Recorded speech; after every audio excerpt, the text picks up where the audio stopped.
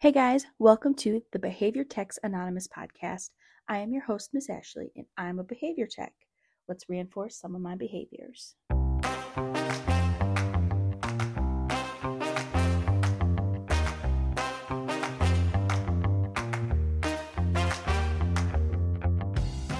Hi guys, thank you for tuning in to our bi-weekly meetings of Behavior Techs Anonymous. I am your host, Miss Ashley, and I just want to say that I am just so tired. I feel like I've been more tired a lot lately.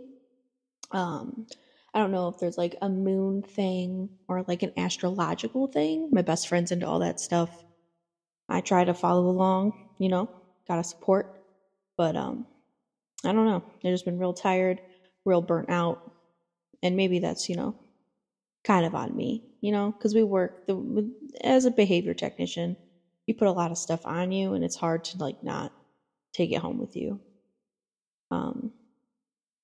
And it's especially difficult when you're doing things that you don't really, not necessarily that you don't believe in, but stuff that you kind of just like don't agree with. And it's hard to navigate things at work when you're constantly having to do things that your behavior analyst suggests that you just don't want to do. And you just don't think that they're going to be helpful. I've been really lucky in the past to have behavior analysts that actually listen when I do voice my concerns. But sometimes that's just like not the case. And I have had both, but I really try to, I guess I don't try hard enough. But I really do want to stand the more positive side of things, but sometimes you just got to complain. And I just keep thinking about all of the supervisors that I've had in the past that just don't want to listen. When you have to do like a certain program and you just like cannot do it. And it's always something really obscure for me. Like, at first they wanted me to teach this one little girl how to stand on a scale. And I was like, okay, whatever. Maybe she needs it to go to like the doctor's office. But then it wasn't for the doctor's office. And she was like getting weighed. Like the mom just wanted to weigh her. And that in itself was okay. But then the fact that mom wanted to weigh her just so she could like shame her daughter, her adolescent daughter, for being overweight. I was like, no, I'm really not comfortable with this. And I remember the BCBA just kind of being like, so what? I'm like, well, I really don't want to do this. Like, there's no point. Like, she can already get on the scale. Why do I have to be the one that puts her on the scale and then records the weight during her therapy sessions? And the BCBA was just like, I don't understand why you have a problem with it. It's just part of her programming. You're the RBT. You need to follow through. You need to do it. And I was like, okay, I don't know. Long story short, I did kind of do that for a while. I say a while. I want to say like 2 weeks, but it was like every single session. So it was like every day I had to put this poor like person on the scale and then like mark it down. And then I was like, you know what? I'm not comfortable with this. I'm not doing it anymore. And I was like a new RBT when that happened. I guess not super new. Maybe like 6 months in. That's still pretty new, right? And I was like, I don't even know how to tell these people that like I'm not going to do it. I didn't want to be like super unprofessional and just be like, I'm not doing it and you can't make me. But that's basically what I ended up doing. And I know that the BCBA was like really mad at me for a long time about it. She might still be mad at me. But I just like couldn't do it. And then the clinical director got involved and she was like asking me about it and asking me why I was refusing to run programs and stuff and if it was worth like risking my job. And I was like, yes. But I kind of just had to, the clinical director didn't know what was actually going on. She just got the BCBA side of the story, which also happens a lot. But she was a good clinical director. So after we talked about it, she like understood where I was standing. And I guess she didn't even know that that was going on. So luckily it didn't just stop for me. Like that put a stop in for everybody who had her as a client and had to run that program. And like that specific instance, I think also kind of ties in with dignity, which is a part of the RBT competency, is being able to show dignity to your clients. And I think that was like a pretty good example. And that's actually an example I like to give to newer RBTs that I train, because I know a lot of the times we're given like the classic example of like, if they have stuff on their face or their shirt, you're keeping them clean, wiping them off, blah, blah, blah.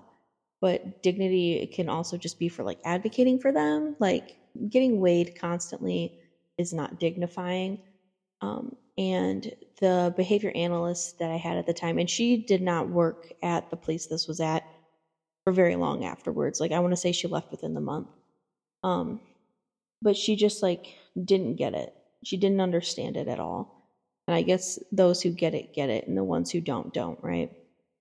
But sorry if my voice sounds like a little weird today. I'm really tired. I just got home from work and I'm just like exhausted. But I was like, I have to do this podcast now while I still have the little bit of energy I have left. So just bear with me, okay? I'm powering through. And I hope this is helping you maybe relax. I hope you're listening to it maybe in the morning, maybe when you're like feeling fresh, feeling ready for the day. And you know what? Side note, I know I'm kind of getting sidetracked with this one today, but I feel like each time I record one of these podcasts, I'm feeling a little bit better and better about doing it. And like, because right now I'm literally just talking to myself. I feel like a crazy person. My anxiety doing it's getting better. And I'm really hoping to have other people come on soon, which I'm super excited about and super nervous about because I'm not great with technology. The whole editing process kind of freaks me out. So I can't imagine having to kind of figure out how to get around that stuff. And I'm lucky because my boyfriend is somebody who knows somewhat about this stuff. But even then, like, I don't know. I get anxiety if I can't like just do it myself. And that anxiety kind of also translates to my work. And I think that's kind of been my issue lately is I want to be the person that kind of makes the plans. And I don't know if it's just because I've been doing this for a while, but I don't know. I know I don't know everything that the BCBAs know, and I know I can't do everything that they can. It's just, I feel like I could. I feel like maybe, just maybe, I could actually do it. But maybe that's just me being cocky, but I really don't think so. Like, I genuinely feel like sometimes that they could like give me the BCBA exam and then I could get a fairly decent grade. I know it's an extremely hard thing, but I don't know. Okay, so maybe not that. Maybe not the whole exam because there's a lot of definitions on it. People have told me about it for years now. However, if there was like a hands-on portion or if they're like we're going to see what you can do and if you can do it, you can be a BCBA, I'd be like, bet. But not being in charge of myself is very frustrating for me. I don't know how you guys feel. And I don't know. I've been really struggling with it lately. And I'm not really good with anybody telling me what to do anyway. But then when I feel like what they're doing is not the way that I would do it, or maybe not the way like maybe a different supervisor I had in the past would do it. Because I do also tend to hold certain people, certain BCBAs that I've had in the past up on like a pedestal. And I know that's not okay, but you can't help it, especially when they're the same kind of behavior analyst that takes your considerations and your thoughts and your opinions. And when they're like rewriting their behavior plans or updating their goals, they ask you like, hey, how did they do with this? What do you think? Blah, blah, blah, blah, blah. Just like the common courtesies, whether they take your advice or not, like just being asked can go a long way. And when you go from that to maybe somebody just not asking, just, just doing their job and then expecting you to just do your job, which I think a lot of new BCBAs kind of do because, that's the role that they wanted to play was the BCBA who couldn't do everything. And the RBT for them is just somebody who needs to carry out their plans and then that's it. Which, I mean, technically, classically, yes, but I know that it's really frustrating. And I have been really struggling with it. And it's not like my BCBAs right now, they're nice, they know what they're doing. I just want to be in charge. I want to be in charge. I want to make decisions. I want to do all of it. And it's really frustrating to me that I'm not. I hate going to school. I'm currently going to school. I hate it. I hate school. Hate it so much. I'm going to do it because I literally need to be in charge, but I don't want to do it. And I don't want to have to do all that to be in charge. And I think that a lot of it for me right now maybe might be like the respect factor, because I do work at a school. And I know that even if I'm telling teachers or parents or staff members the same exact information, that it doesn't come across the same as one of the behavior analysts say the exact same thing. Like, I have been turning myself blue for weeks trying to tell these people how to do like a certain program. I've showed it to them. I've done everything. We've gone through it. I've modeled it for them for weeks. And then the behavior analyst comes in to see how everything's going. And they voice their concerns. And they're like, okay. And then they'll turn to me and they'll be like, okay, Ashley, do this. I said, okay. So I do it. It's the exact same thing that I've been doing this whole time. And then the teacher's like, oh, okay, I get it now. I didn't get it when she said it, but now I get it. And I was like, there's no way. I said it the exact same way. I've been here for weeks. You have told me that you understood. So my only hope is that she just lied. Like, she just gave up and she was like, it's fine. I know exactly what you guys are talking about. But it's happened more than once, and like across different schools. And it's not just like me. I've seen it happen with the other RBTs that we used to have in the previous years, where they're just like pushing and pushing and trying and doing. And then as soon as the behavior analysts come in, they're like, oh, okay. And see, now it makes sense when they say it. It's super, super annoying. And I really do think it's just because they don't respect us, because we don't have like the big degree. Because I also see them saying like similar things to the paraprofessionals. And also shout out to all the paraprofessionals and the teachers' aides out there. Because you guys do a lot of hard work and nobody gives you any recognition for. I have had to train more paraprofessionals on how to work with one-on-one with their students than I think I ever have like RBTs or teachers or parents. They do a lot, if not all, of the behavioral interventions that these kids have without any kind of RBT certification, without any kind of supervisor / support people. And they're really trying to bust it out there. And I have met people who have been doing this for years, so they have like a lot of like the behavior aspects down just naturally, just from the things that they have learned. And I have asked them like, hey, like, would you ever like want to be certified? And a lot of them have said no, because they're already doing it anyway. Why would they need a 40-hour certification to like justify everything they're doing? They're like, it's too much work. But they're doing like amazing. And just like RBTs, they're not getting the recognition that they deserve. So if you are a paraprofessional and you're considering becoming a RBT, I would suggest doing it.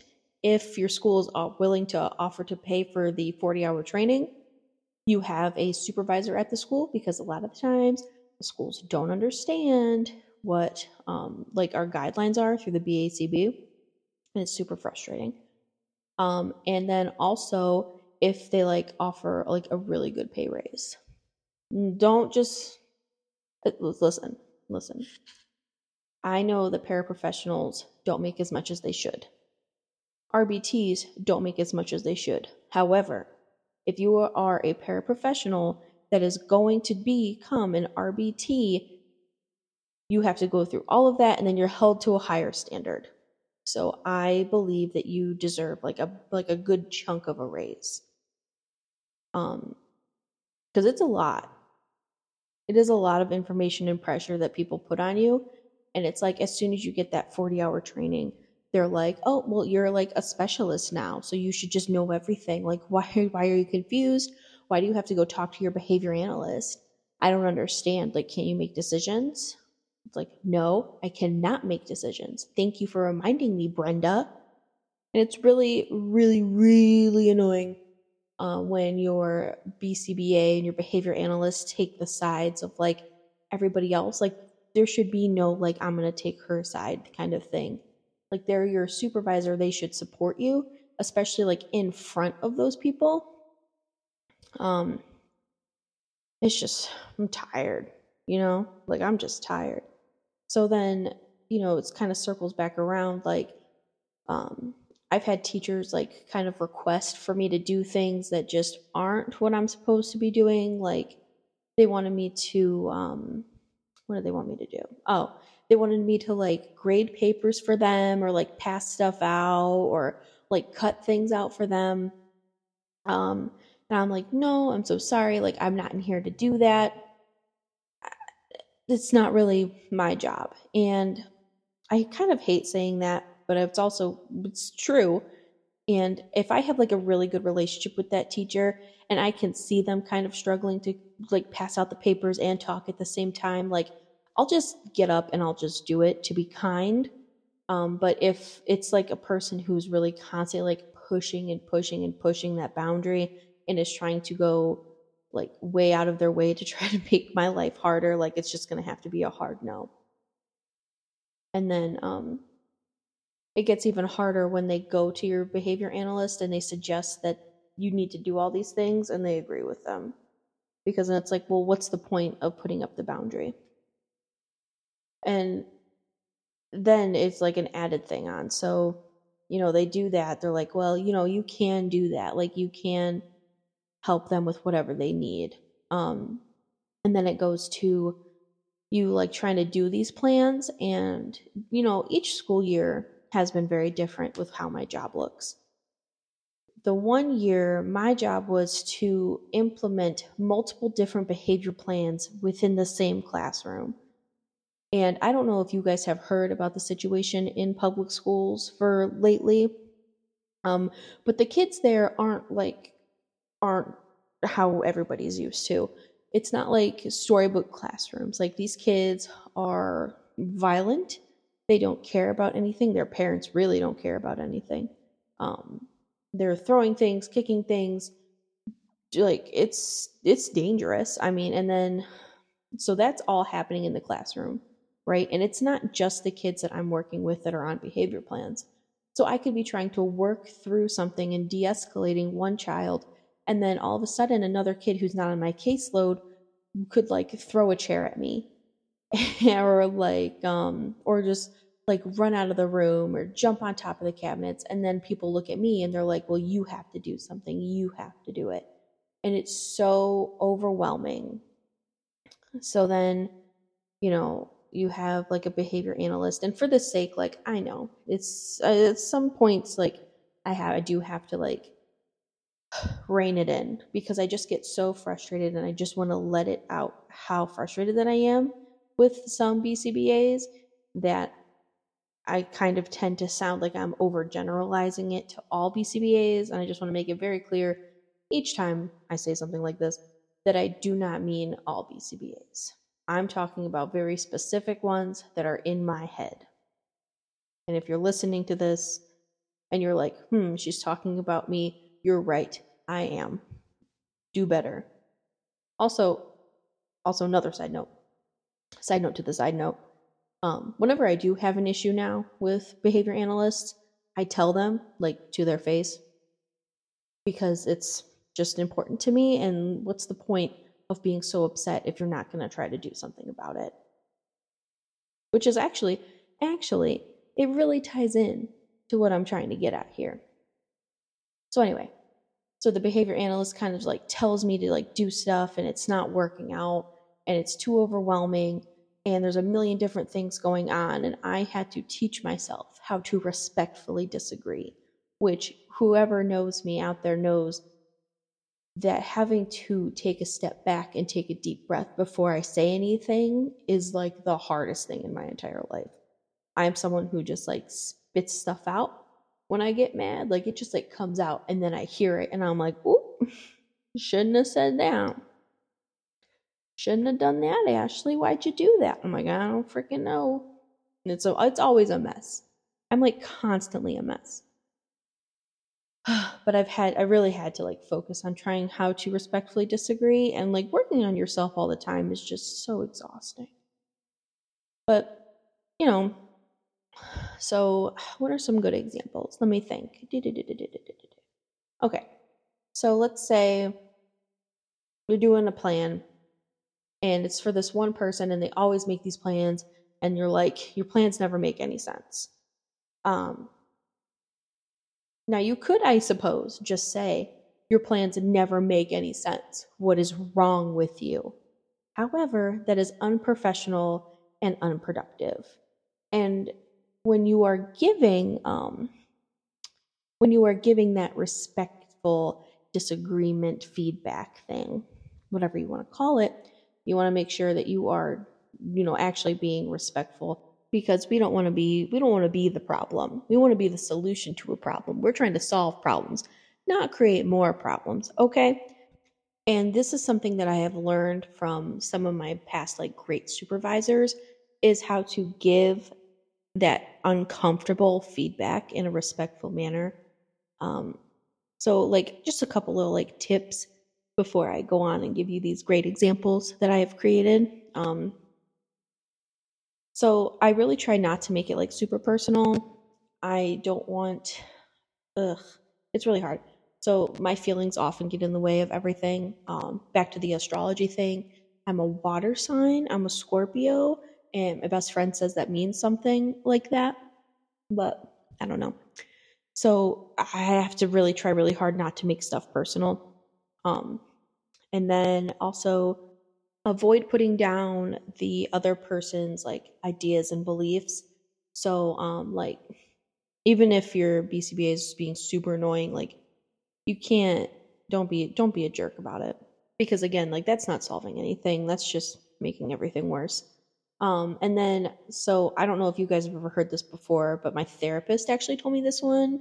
When you use like I feel statements instead of like you made me feel this way. To be like, well, I feel this way because of whatever happened. I feel like a lot of people, myself included, when you come at me and you're like, well, you made me do this, you made me do that, that puts me immediately on the defense, and I'm not going to listen to anything you have to say after that, because I feel like I constantly need to defend myself, and I'm really just not going to be listening to you. Which brings us to the next one, where it would be like listening to their point of view for why they did it and why they have created this plan, because they are the behavior analysts and that is their job to create these plans. So I think that they can like take it a little bit personally if we're constantly attacking them. And then, the last thing is you want to just stay calm.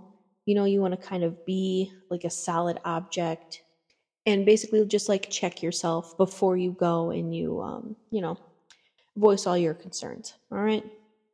So keep all that in mind.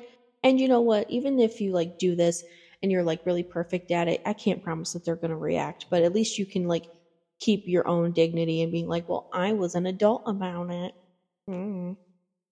Anyway. All right. So, what did I say before? You plan. Yeah. So instead of saying like your plans never make any sense, you can just say something like, these plans are unclear to me. Can you explain them in a different way? And hopefully, they do that. And I really do think that they will. I've never had a supervisor just like completely shut me down when I've asked about it. And like that's part of their job too, is making sure that their plans are clear and concise and that we can understand them. I think that a lot of the times, maybe RBTs kind of get in their own head about it. I especially feel like the pressure is on to like understand everything all the time perfectly, and asking for any kind of help, like I get very angry with myself when I have to. So if you see that plan over and over and over again, and you're like, your plans never make any sense, just kind of saying like, these plans are unclear to me. And I truly believe that they will re-explain it or, try to help you out.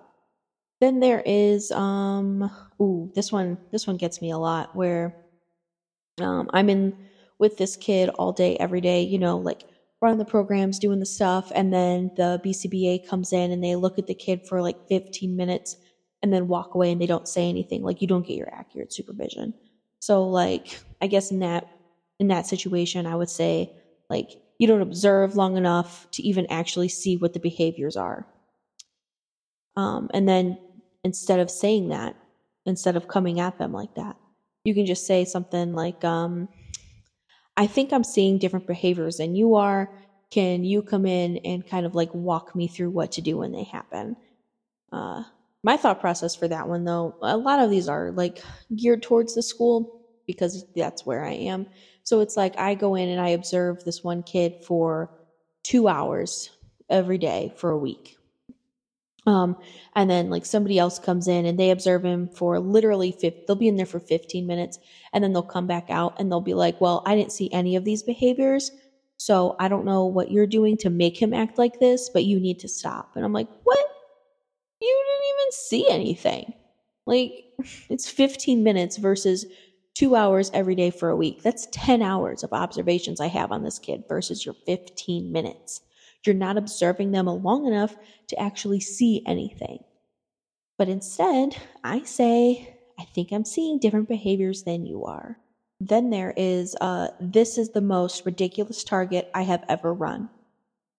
And I have had a lot of those, just like the scale example that I used earlier, like, that's ridiculous. So instead of freaking out and causing a scene, kind of like how I did a little bit, looking back now, I feel like I should have said, like, I have some questions about this target. Do you have time to talk? And I know it sounds so fake, but sometimes you literally need to fake it until you make it.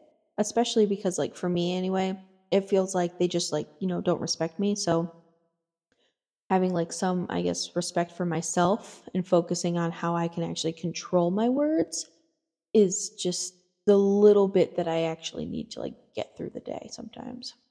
And, these really are just, like, generic statements. It's super hard, especially in the moment, to kind of come up with things to say that aren't super, I guess, douchey. And, like, I've had supervisors in the past kind of instruct me on, like, okay, well, next time you have an issue, like, this is how I think we should address it. And I do try to respect what they have said, because if they are going out of their way to kind of like correct that behavior out of you, in my mind, that kind of means that they care about you and how you choose to present yourself. So whenever I get kind of like feedback like that, like, it might like sting a little bit at first, but I do try to like actually use it and apply it. And if it works, it works. And if it doesn't, then it doesn't. Then I just move on with my life. Hopefully those tips and tricks work. I have found them to work about like 80% of the time. And maybe the reason why they don't work the other 20% of the time might be my delivery, but I can only do what I can do. And one day I'm going to be in charge of things, and I hope that my RBTs are able to come to me and kind of voice their concerns. Now, that day won't happen for a long time, so I don't want all these like little behavior techs that are listening to be like, ugh, just another BCBA lecturing RBTs. No, not for another like 5 years, which is a really long time. Anyway, so we're going to wrap up. And just like last time, we are going to read one of the ethics codes from the RBT ethics standards from the BACB website. And we are going to read 1.02. RBTs conduct themselves in a professional manner, are accountable for their actions, and make an effort to follow through on work and contractual commitments. When commitments cannot be met, RBTs work with their supervisors to address the situation in the best interest of the clients. So there you have it. Now, what does that mean? It seems to mean that You have to make your commitment, and if you cannot commit to something, then you work with your supervisor with your client in mind. Enjoy. All right, you guys, I will be seeing you not next Tuesday, in 2 Tuesdays. I will be seeing you in 2 Tuesdays for the next meeting of Behavior Techs Anonymous. Until then, you can find me on Instagram at Behavior Techs Anonymous and on Facebook with the same name. So, Behavior Techs Anonymous. And then if you would like to email me any questions, comments, or stories, I did get some last time, and I have been negligent because I've been at school, like working at a school and then doing school. So I'm going to be looking at those, reading through those. I'm going to be working on some different fun things for you guys. So until then, please go ahead and like and share and comment. And I look forward to seeing you at the next Behavior Techs Anonymous meeting.